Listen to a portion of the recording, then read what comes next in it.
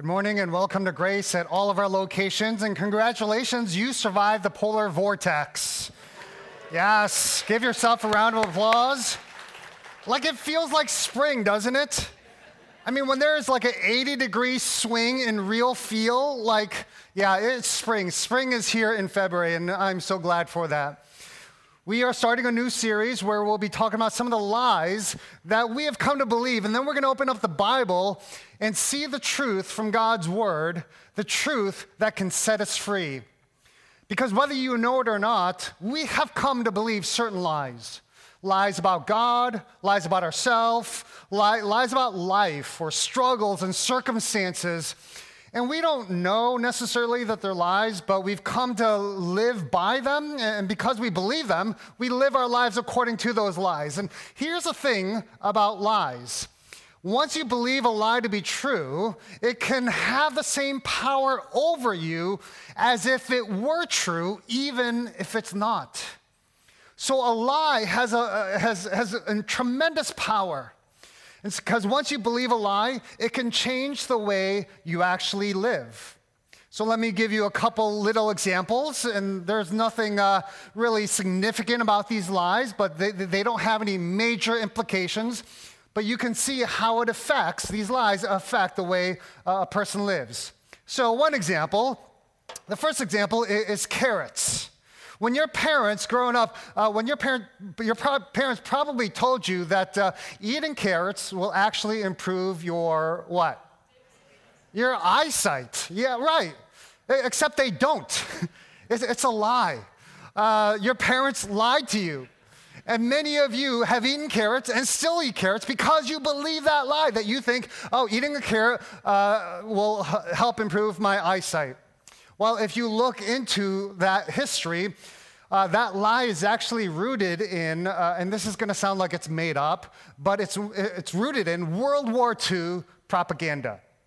Yeah, because the British Army didn't want to get out that their pilots had radar on their aircrafts, and so they needed some reason to explain why their pilots were incredibly accurate in shooting down their enemies. And so they spread the word that their pilots had great vision from eating carrots.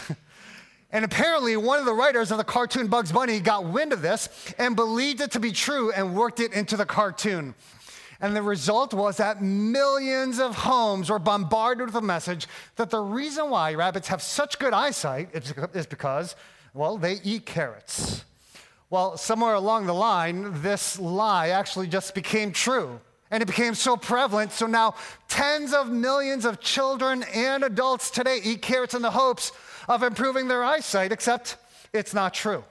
Right? It doesn't work that way. Right? And in fact, I'll have some people even argue with me, carrots have vitamin A, and vitamin A will help improve your eyesight. No. The only way that carrots will improve your eyesight is if you are vitamin A deficient. You can suffer from something called night blindness. But if you live in the U.S., the chance of you having night blindness is nearly zero.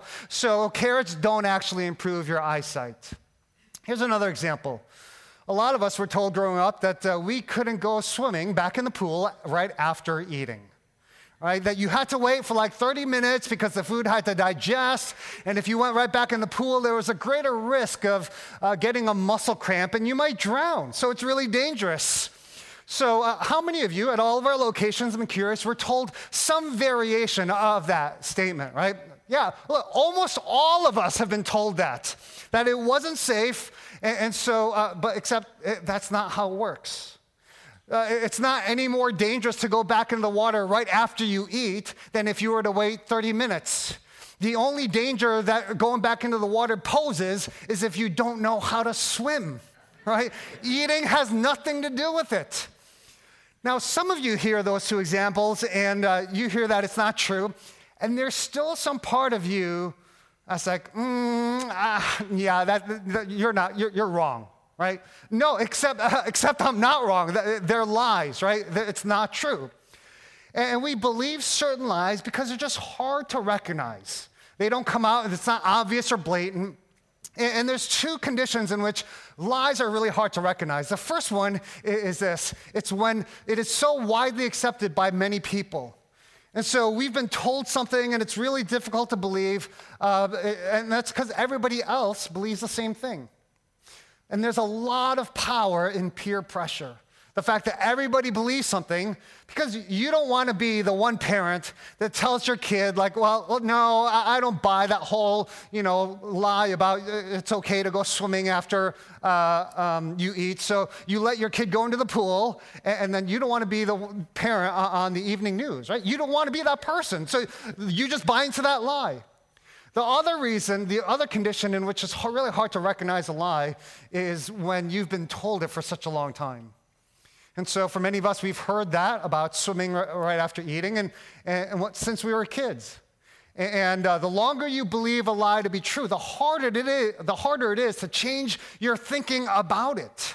We've just come to accept it. We've always believed it. And because of that, it's just hard to change how we think. So much so that even after hearing that this is a lie, that it's okay to go swimming right after you eat, there are still some parents here today who later this summer, when your kids, right after eating lunch, are like, hey, can I go back in the pool? You are not going to let the truth set your kids free. And you're going to say, no, you need to wait 15 minutes and let your food digest, or you'll get a muscle cramp and you'll drown, you're not going to let the truth set your kids free, right? Because you've just believed this for such a long time. Now, it's not that big of a deal when we're talking about carrots or swimming after eating. But here's what I want us to consider. Is it possible that we have bought into some lies that are much more significant, that have some major implications on our lives? Is it possible that we've accepted some things to just be true because so many people believe that, or we've heard that for so long, and it's really having a significant impact on our lives? See, it's one thing to buy into the lie that it's not safe to swim after eating. It's another thing to buy into the lie that, for example, you will never be good enough. You don't have what it takes. And if you buy into that lie, right, and there's so many variations of it, kind of like, so many different lies that we're going to be exploring. Like, you've made too many mistakes.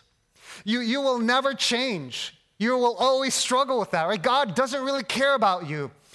You can stop whenever you want with this addiction or behavior. And besides, nobody's ever going to find out.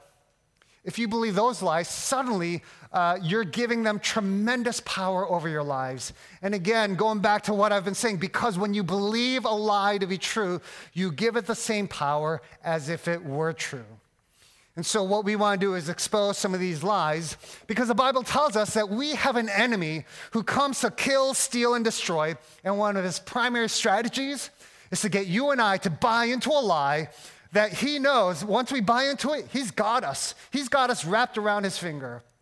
And so in the Gospel of John, John says this in chapter 8 about our enemy, Satan. For there is no truth in him, for he is a liar and the father of lies. I mean, everything he says is a lie. He's a master manipulator, and so what we want to do is expose those lies that he has repeated again and again and again. Expose those lies that he has gotten a lot of people to buy into because they're really hard to recognize. On the other hand, Jesus comes and he identifies himself as the truth. And he says to the people who believed in him, earlier in this chapter, he says this: if you hold to my teaching, you are really my disciples. Then you will know the truth, and the truth will set you free. So again, we want to recognize those lies that we live by sometimes, and then we want to be set free by the truth of God's word. And so today, I want to address one of the enemy's favorite lies that he whispers to both men and women alike. And here's what this lie sounds like. It goes something like this: you're not good enough. You don't have what it takes. You don't know what you're doing. You're a fraud. In fact, you're a failure. You are messed up. How can anybody love you? I mean, there's variations of this lie, but the enemy whispers that into our minds and our hearts. And he says, look, you're not valuable. You're not lovable. You're not capable. You're not qualified. You're not competent. You are not fit. I mean, look at you. You are a sorry excuse as a parent. You are messing up your kids. You think you're any good at your job? And you come to church on Sunday? Really? You think you call yourself a child of God? And he whispers these lies. In fact, the very first lie that the enemy told to the first woman in the Bible, Eve, played on her own insecurities. The whole insecurity that, well, I'm not good enough. So follow along as we walk through the story in Genesis chapter 3, where Satan inhabits the form of a serpent, and he whispers lies to Eve in particular. Genesis chapter 3, verse 1. The serpent was the shrewdest of all the wild animals the Lord God had made. One day he asked the woman, did God really say? And here's what the enemy does. He gets you to question what God says. Because if he could get you to question God's word, God's truth, then he could fill that void with whatever lie that he wants to tell you.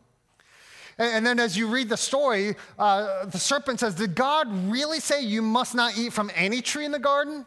And then the woman replies, no, God didn't say we couldn't eat from any tree in the garden. And then in verse 3, here's what she says, but God did say, you must not eat fruit from the tree that is in the middle of the garden, and you must not touch it, or you will die. Here's the thing. God did say, don't eat from the tree that is in the middle of the garden. God never said to Eve, don't touch it. He just said, don't eat it. And here is Eve creating this man-made rule, human-made rule. She is being more demanding and stringent on herself than God is. She's making God out to be like this mean dictator who isn't looking out for her best. So she says, no. God said, don't even touch it or you will die. And here's what the enemy does in verse 4. He says, you will not certainly die. You see what he does? He contradicts God's word. In fact, God knows that when you eat from it, your eyes will be opened and you will be like God, knowing good and evil.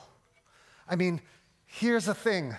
There is a little bit of truth in what the serpent is saying, right? They didn't die, at least not physically.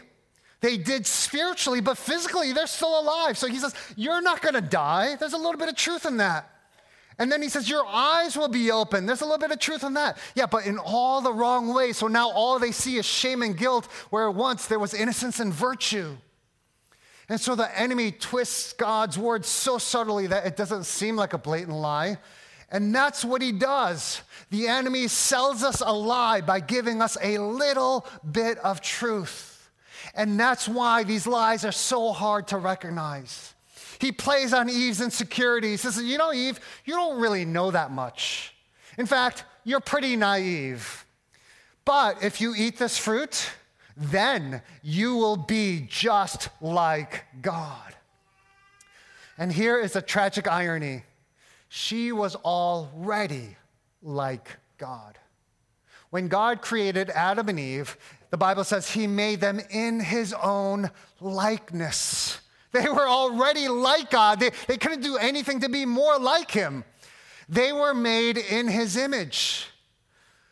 And that is the irony, the tragic irony of this lie, where Satan takes it and twists it for his own purposes to play to our own securities. And notice that the lie began with just a question, just a little sneer that created doubt in God's good intent towards her.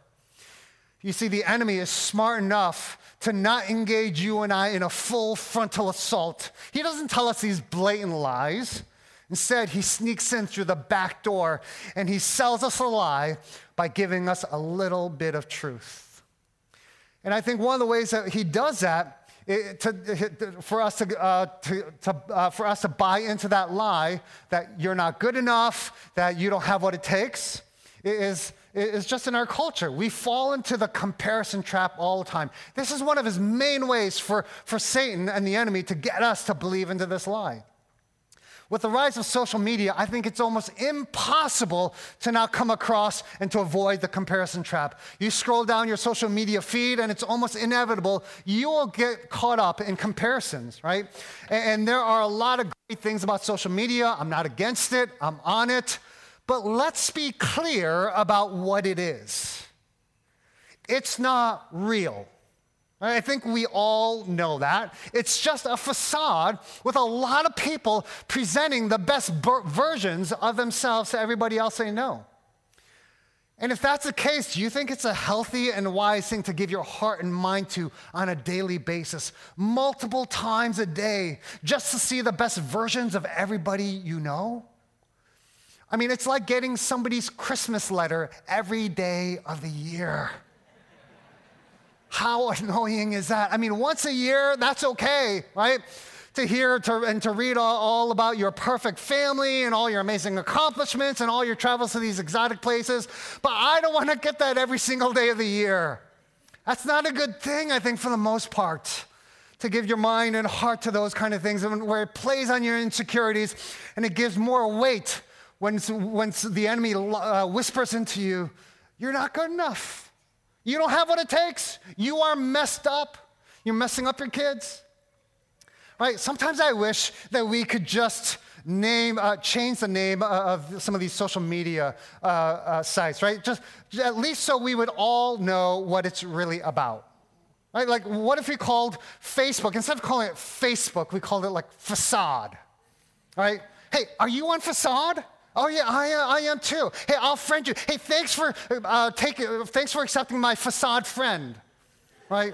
Hey, you're my Facade friend. I have like 3,000 Facade friends, right? That's awesome, right? Or imagine calling Instagram for what it really is.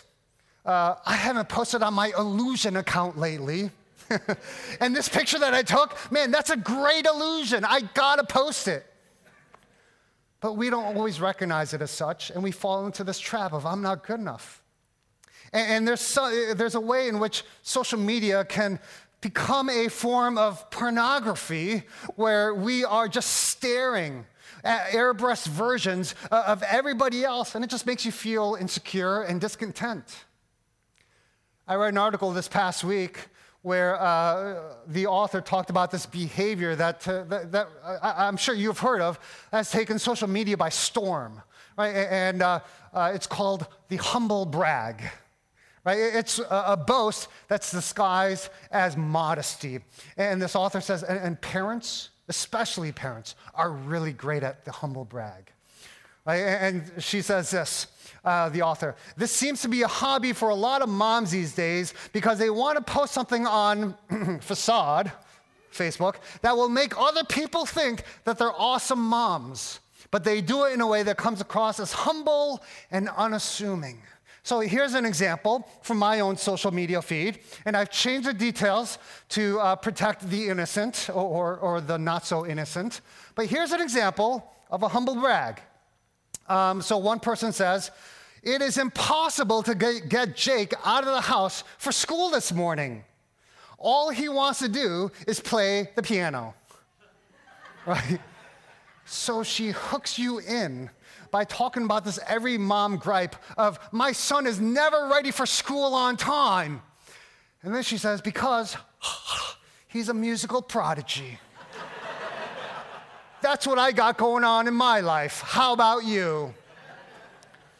And it's always interesting when I talk to people, many of you, when I catch up with you because I see something on Twitter or Twisted Reality or Facebook, Facade, and I ask you about it, it's always interesting to kind of find out the reality behind the humble brag. So here's a couple examples. One time somebody... I talked to a mom, and she put something to this effect on her social media. Hey, we're going in so many directions. We're so busy that we are taking a break from hockey season for my son this year. Hashtag like kids be kids. So I talked to her, and I find out, like, yeah, you know, I missed hockey signups for my son, and we had a huge fight over it. Right? Hashtag, what are you, too busy Facebooking? Right? I mean, that's a reality. I talked to another dad. Who posted on social media, we are taking a stand. No more iPads for the kids for a long time. Hashtag family time. And I talked to him, hey man, that's great. You know, tell me more about it. And he says to me, man, my kid dropped the iPad and broke it and I lost my temper. Right? I'll be like, oh, okay, that's reality. Hashtag, you probably sounded demon possessed, right? I mean, that humble brag reality. Look, it's not real. It's a facade. And I just want us to recognize this and to guard our hearts. I'm not saying this because I'm saying never go on social media or I want you to feel bad. I'm talking about this because I want us to be free. of this lie that we often believe. Because how many of us, before we go to bed, the last thing we do is check our social media feed, and we come to believe the illusion of how wonderful everybody else's life is, and how hard your life is, and how you will never measure up. And so we are constantly looking at facades and illusions. This past week, I was at a coffee shop, and a young woman sat down at the table next to mine, and here she had her tall latte, which looked really good and tempting, and she had her perfect avocado toast, lightly toasted, and literally for the next 20 minutes, she sat there with her phone, taking 35 different angles, trying to find the perfect angle, right? And you know that angle where it's like the food looks great, you could see the window, the sun is shining, and there's nobody around, so that everybody who sees it is like, oh my goodness, she is experiencing peace and nirvana. Oh, like I want that. For like 20 minutes, I'm sitting there, couldn't do work. And I'm not trying to like obviously stare at her, but I'm like sideways staring at her like, I can't believe this. Like she's not content.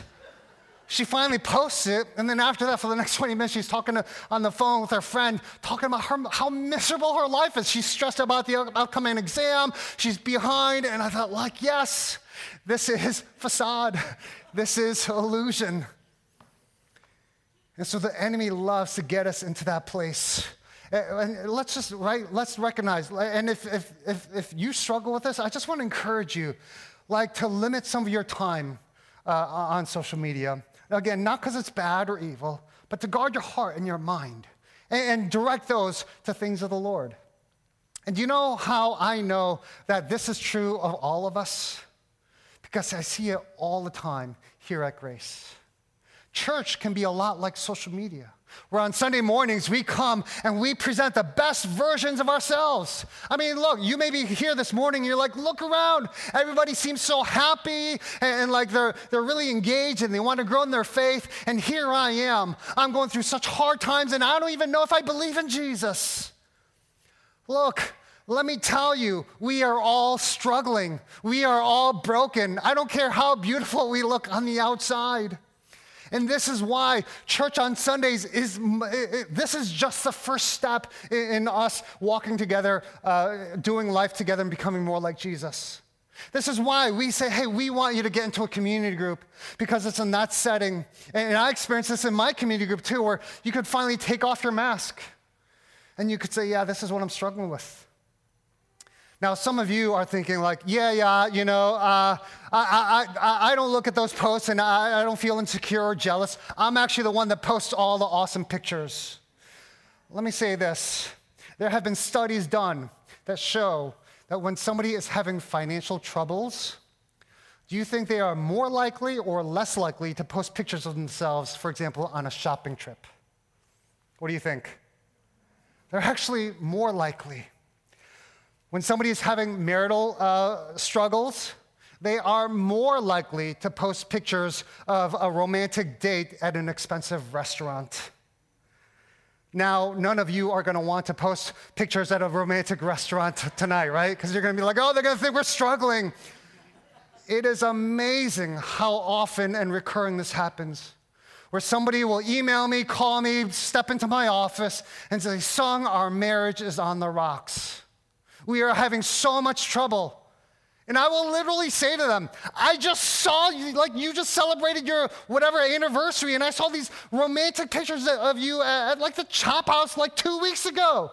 What happened? Why does that happen? Because they don't want anybody to know. That was like the one great experience that they had in like a marriage that is just struggling and on the rocks. They're afraid that somebody's going to see past the mask. They want to hide all of their insecurities. I had somebody else tell me this, I'll read parts of their email. Sung, I really struggle with this whole issue of I will never be good enough. And it fuels my perfectionism so that I want everything in my life to be perfect. But I'm realizing that is just simply unattainable.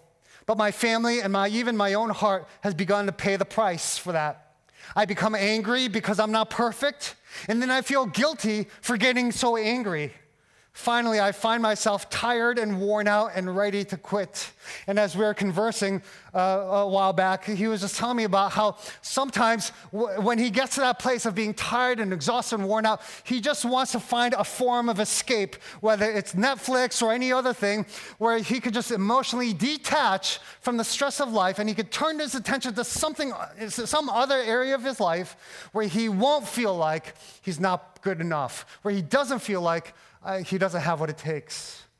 And so sometimes for us, that could be a new career, a new relationship, maybe the newest home project, maybe the kids' education, somewhere where we're not going to feel like a failure.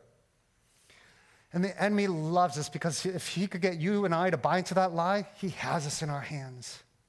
If he could get us to really feel tired and worn out, then over time, that pressure will have us fall apart and just break. And here's the truth about this whole idea of I'm not good enough. Like most of the enemy's lies, this one has a little bit of truth in it. And so if you're sitting here going, yeah, like I'm messed up. You don't know what I've done. I don't have what it takes as a parent. I'm never going to measure up. I'm never going to be good enough. Yeah, you're right. There is some truth to that. But what makes that a lie is that that's not the whole truth, right? That's what makes it a lie. The truth is you don't have what it takes. You will never measure up. You will never be good enough. But if you have Christ in your life, you may be weak, but in him you will be strong. You may be broken and imperfect, but his grace is sufficient. You may have made many mistakes and done things you wish you could do over, but his mercies are new every morning. And this is where the good news is. It has to begin with you saying, yeah, I'm never going to be good enough. And then it's really coming to embrace the fact that God so loved you, not just the world, but you, that he sent his son to die on your behalf, to give his life, which paid the penalty for your sins, past, present, and future. Let me say this. The good news isn't just that Jesus died for you, but God is continuing to do a work in you right now. Even as you sit here this morning in your seats, God is working in you, transforming you. He has taken away the penalty of your sin. He is continuing to work to remove the power of sin in your life so that day after day, month after month, year after year, you are becoming more like Jesus till that one day when we will see Jesus face to face and he will wipe away the presence of sin all together, and we will be together in glory and sing hallelujah. That is the good news. And so, friends, let us embrace that. Let us embrace the truth of who God says we are. Let's cast out those lies, and let's do some heart examination this morning. Would you bow your heads, close your eyes, and let's pray together.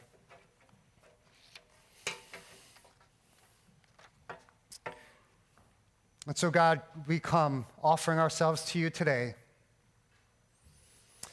And for those of us who think we aren't deceived by any lies, we are deceived by the greatest lie, that somehow we have life figured out, that somehow we have you and figured out. But God, we humbly come asking you to open the eyes of our hearts, that your word, your truth would expose some of the lies, that though we may never say them with our lips, we live according to them by our lives.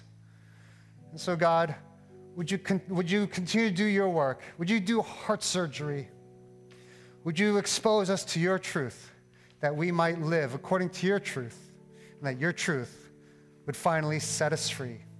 So, God, you are good, you are powerful, you are our Savior and Redeemer, and we come to worship you today. It's in Christ's name we pray. Amen. Amen. Amen. There's some good news this morning. We're going to take a minute to respond to Sung's challenge, to confront the lies that we find ourselves believing. We're going to respond first in the way we do every week, which is by receiving our offering. Last week's Sung's sermon was about moving from the mindset of scarcity to abundance. And there's a lie there, right? That we'll never quite have enough, or that maybe the next dollar will make us happy, that we need to hoard our resources. And the truth is the opposite. The Bible says that it's more blessed to give than to receive.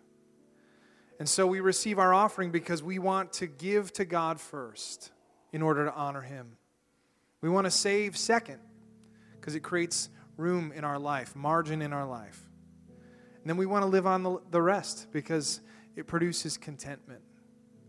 So we're going to confront the lie of scarcity this morning as we receive our offering. The Connections team is going to start passing baskets. You can put your connection card in there if you're looking for more information about our church or you want more information on the IF gathering or joining a ministry team. You can give this morning. You can give via text or you can give online. But it's truly a way for us to stand for truth. The second way that we're